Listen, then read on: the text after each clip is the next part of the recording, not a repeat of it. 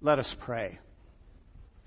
Lord, thank you that we can come into your presence because you promised that when 2 or 3 would be gathered together in his name, he would be here in our midst. And so we gather together in his name and ask, O Lord, that you would make good your promise to be here with us, that you would draw us close to you, open our hearts and our minds to you, awaken in us that which you desire, form in us that which you want to form. Speak to us, Lord. Your servants are listening. We yield to you, and we thank you that you are here. For it is in the name of Jesus Christ our Lord that we pray. Amen. Please be seated.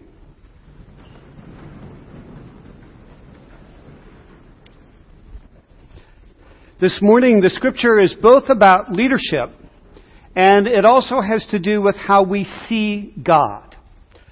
I am keenly conscious, as someone who is a leader, that the faith that most people put in leaders, in any institution, education, politics, law, church, entertainment, it's about that high. We cynically expect leaders not to be who they say they are. So we are not surprised when there is the latest revelation of someone whom we esteemed, for example, like Bill Cosby, who has gone into this huge, terrible set of admissions around the things that he did to take advantage of women. We are not surprised if we even look on the cover of the National Enquirer as we're going through the grocery line and hear about back-channel arguing between Barack and Michelle Obama. You name the celebrity. Donald Trump, the Kardashians. It all kind of plays out in front of us like this parade of comical absurdity. And therefore, while we continue to like the entertainment value, we really are like people on a highway who rubberneck when there's an accident. That's sort of what public life feels like for many of us. The actual aspiration to respect is almost entirely absent from people with any kind of public responsibility at all. Our cynicism is that they're really no better than any of us, the rest of us, and probably they're in that position because, well, they're maybe a little bit smart, but it's mostly because they had breaks. They knew people. And in fact, almost the expression of power in our culture is the phrase, I know a guy. Meaning, you know somebody who can get you in to do something, to get something for you that you would never have been able to get otherwise. You have connections. And that becomes, for at least us in our time, one of the chief symbols of power that we respect. No matter how you got those connections, no matter what you had to do under the table or otherwise to be able to build that connection of power, that is one of the things that we continue to esteem in our amoral culture that we know as now the United States of America. That situation is not unfamiliar to what's going on in the scriptures. In fact, that's exactly what's happening in the Jeremiah story. There was this king. His name was Zedekiah. The translation of that name means God, the Lord, is righteous. It was like a banner. It was like a trailer that you'd see on a television. He would assemble with his armies to extraordinary theater in a way that was meant to be incredibly impressive. And yet, his reign was a complete political and religious disaster. So that in the time of Jeremiah was standing up, speaking against the royal leadership. And it's when we get into that place that we have the lesson that we have this morning. And in fact, the indictment of Zedekiah, the Lord is righteous, is even seen in the closing line when who is the God that will come and save them? Not the Lord is righteous, but the Lord our righteousness. In other words, God actually creating a change in people so that what the leaders look like actually embody the things that God wants.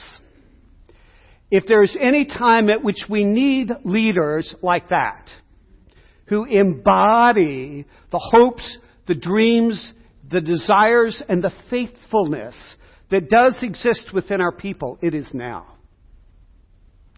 And because we live in that kind of cynical culture, and more or less don't see those sorts of leaders, and even when we do and there's a glimmer of hope, we almost have to expect for there to be some new revelation 6 months, 2 years, 10 years down the line that proves that it was all a sham.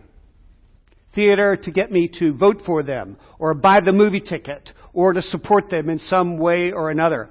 I'm right now beginning to jump into the new Harper Lee novel, not new by any stretch, called Go Set a Watchman.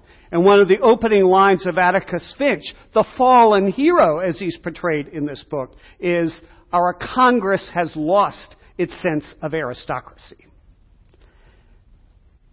When that is the air in which we breathe, it is very difficult, if actually not impossible, for us to have faith in a caring, generous, compassionate God.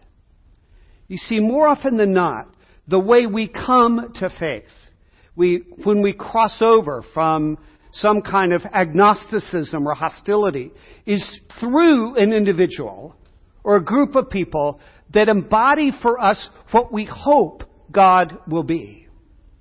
And in getting to know them and being the recipients of their love and their kindness, their generosity, in the kind of care that we had not known before, it gives us hope to think that perhaps the God that they are talking about is, in fact, the God who could make a difference in my life, if I were open to it.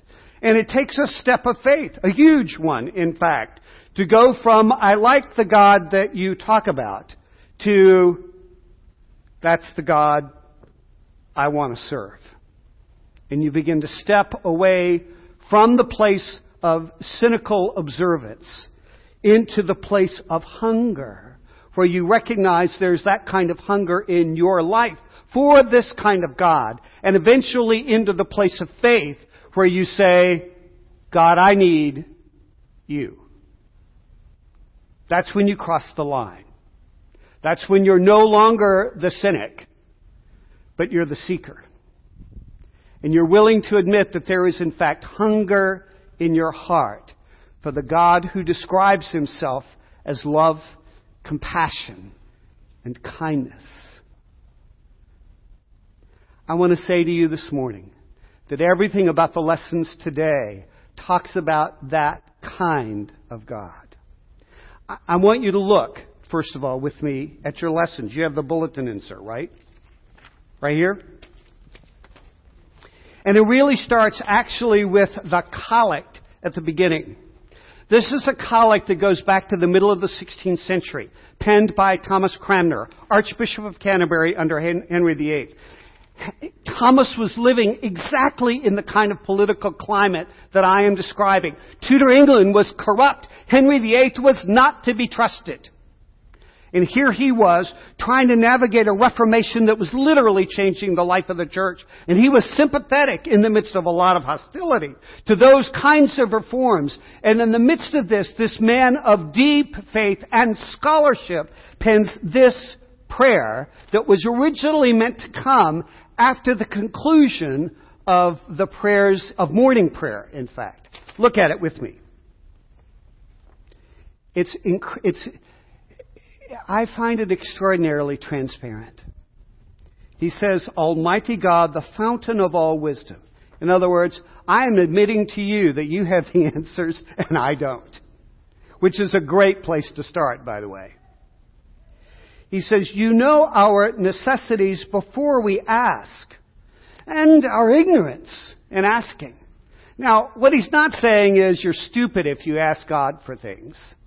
Remember, this prayer was actually placed at the conclusion of a whole set of petitions. So he's not saying you don't ask. But what he's doing is describing the character of much of our asking. The analogy is like this. Your parents and your 4-year-old daughter gets up and comes to you in the morning, and it's Saturday and it's about 8 o'clock and people are just rolling out of bed. And your daughter says, you know what I'd love for breakfast? Well, what's that? And you're thinking French toast. And the daughter says, pot roast. I'd love pot roast for breakfast. Now, here's what's going on. On the one hand, the child feels free enough to actually express that kind of zany idea. She has no idea, though, of what is being asked of her parents, does she? That's a meal that probably should have started 3 hours ago. And that it takes a lot of work. And usually the last thing you do is fix pot roast for breakfast on a Saturday morning or any other morning. In other words, there is ignorance in her asking. But it's certainly not wrong for her to ask. And that's when you turn around and sit down and say, oh, wouldn't pancakes be great this morning? And you sort of work it out that way. Any of you who are parents know what that's like. I think often that's what our prayers are like. That it's not wrong that we ask. Just the opposite. God delights in our prayers. No matter how crazy they are, no matter how ignorant they might be, He is, in fact, the fountain of all wisdom. And sometimes the things we ask for is just nuts. But he acknowledges, Cranmer, that that's the state of often what our prayers are like.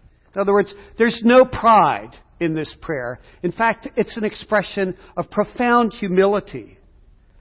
And so what does he say? Have compassion on our weaknesses, including our lack of knowledge about how we should be praying. Have compassion on our weaknesses. In other words, don't stand up and say, what a stupid thing to ask for. You have no idea.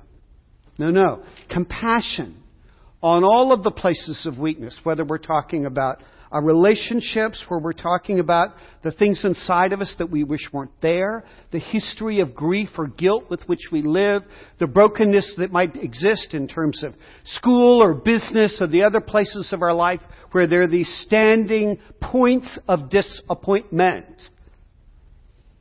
Have compassion. Now, what's compassion? Compassion is not the same as sympathy.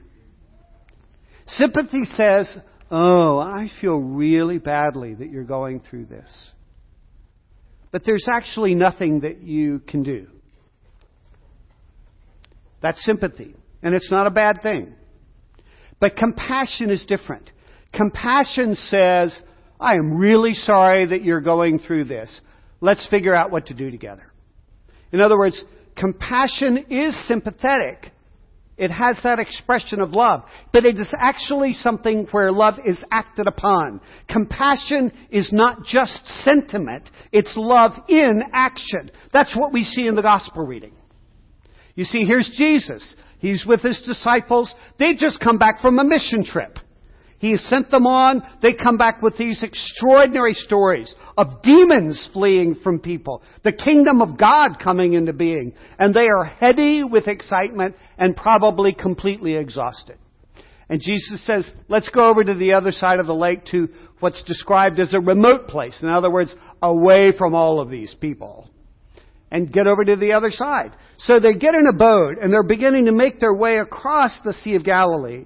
And those who are coming to see Jesus discover that he's not there. And they can see him already out in the water. And they go, I know where he's going. Follow me. And so they literally circumvent the lake.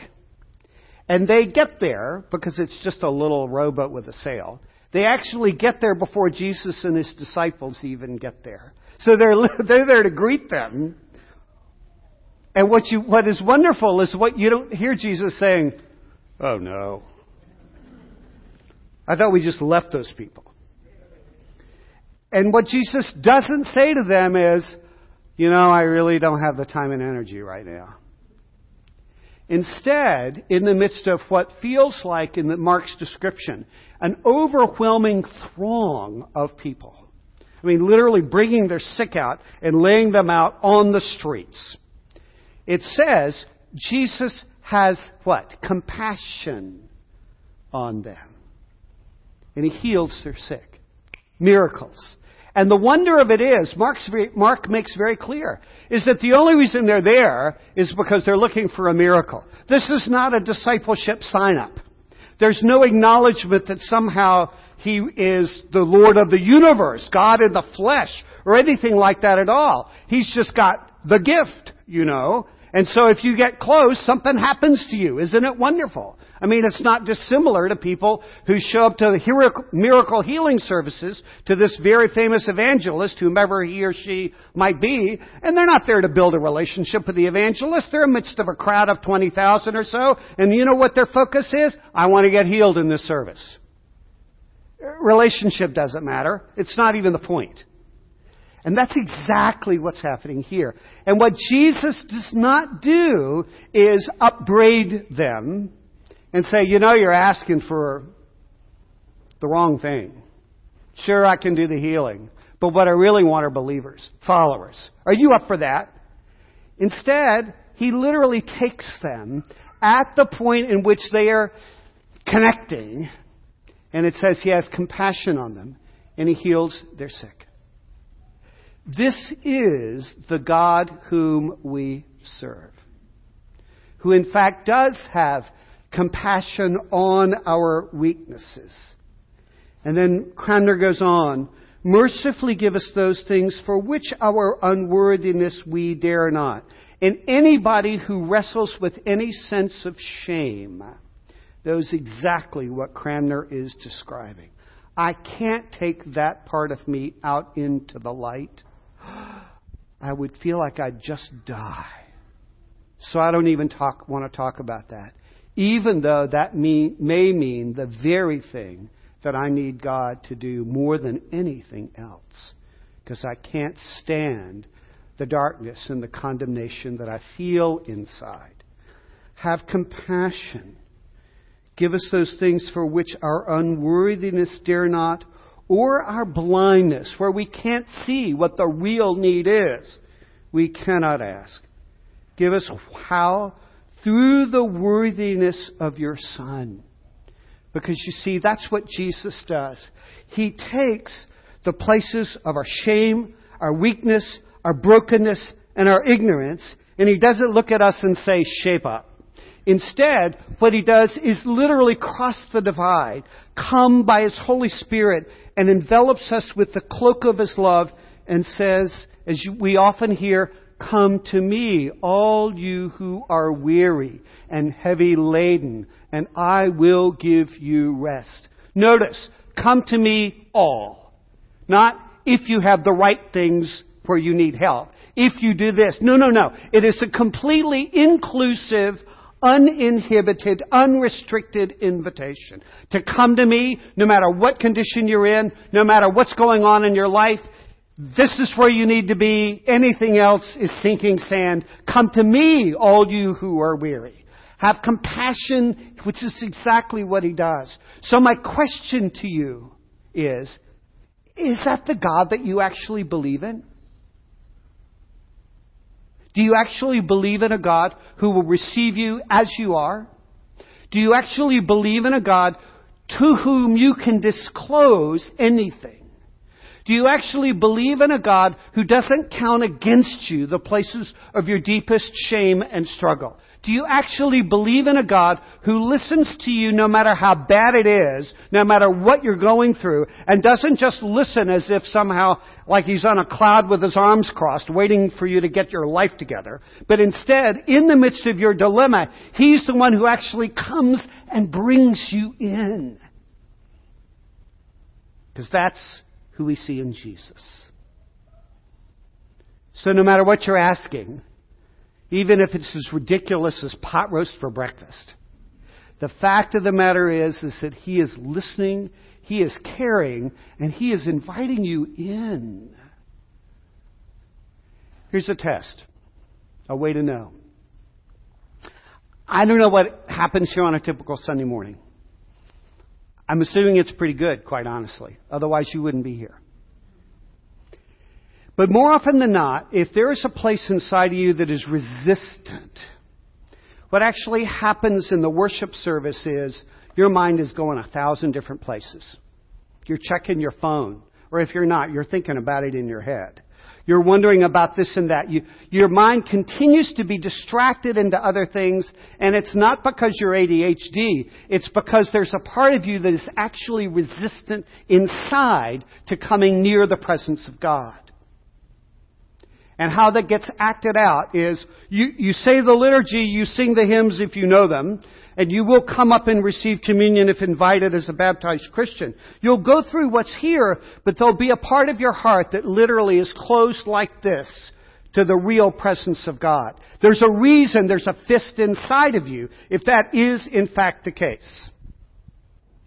And so what I'm really asking is, would you be willing for this God of great compassion to come and undo the fist, to touch those places in your life so that you go from resistance to seeking, to openness, to reception, and that the word, "Come to me, all you who are weary and heavy laden," becomes God's invitation to you.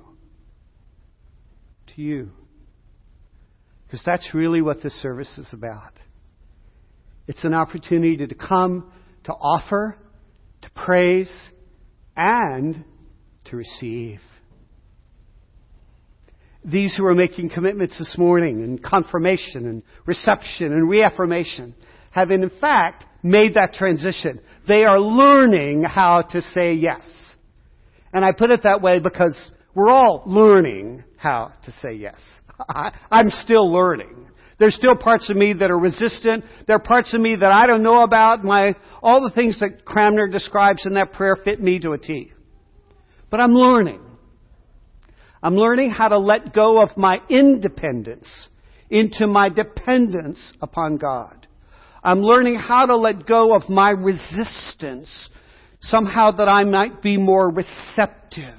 I'm learning to have my opinions reshaped, though they be built into me from the time of I was a young child, that I might more and more see myself and see life from the perspective of what Jesus talks about, shares, and believes. It is a gradual process, and the challenge is to keep saying yes as you continue to be changed.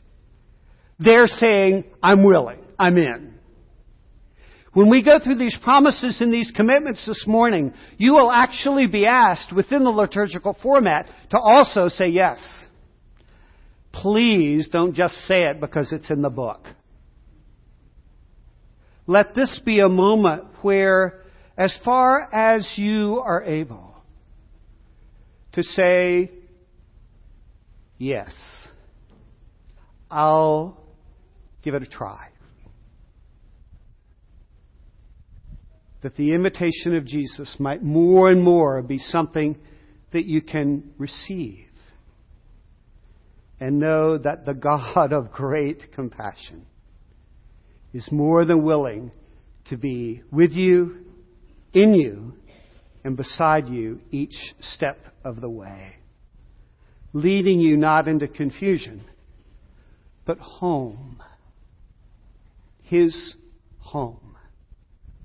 Where He says, "I will never leave you or forsake you." Amen.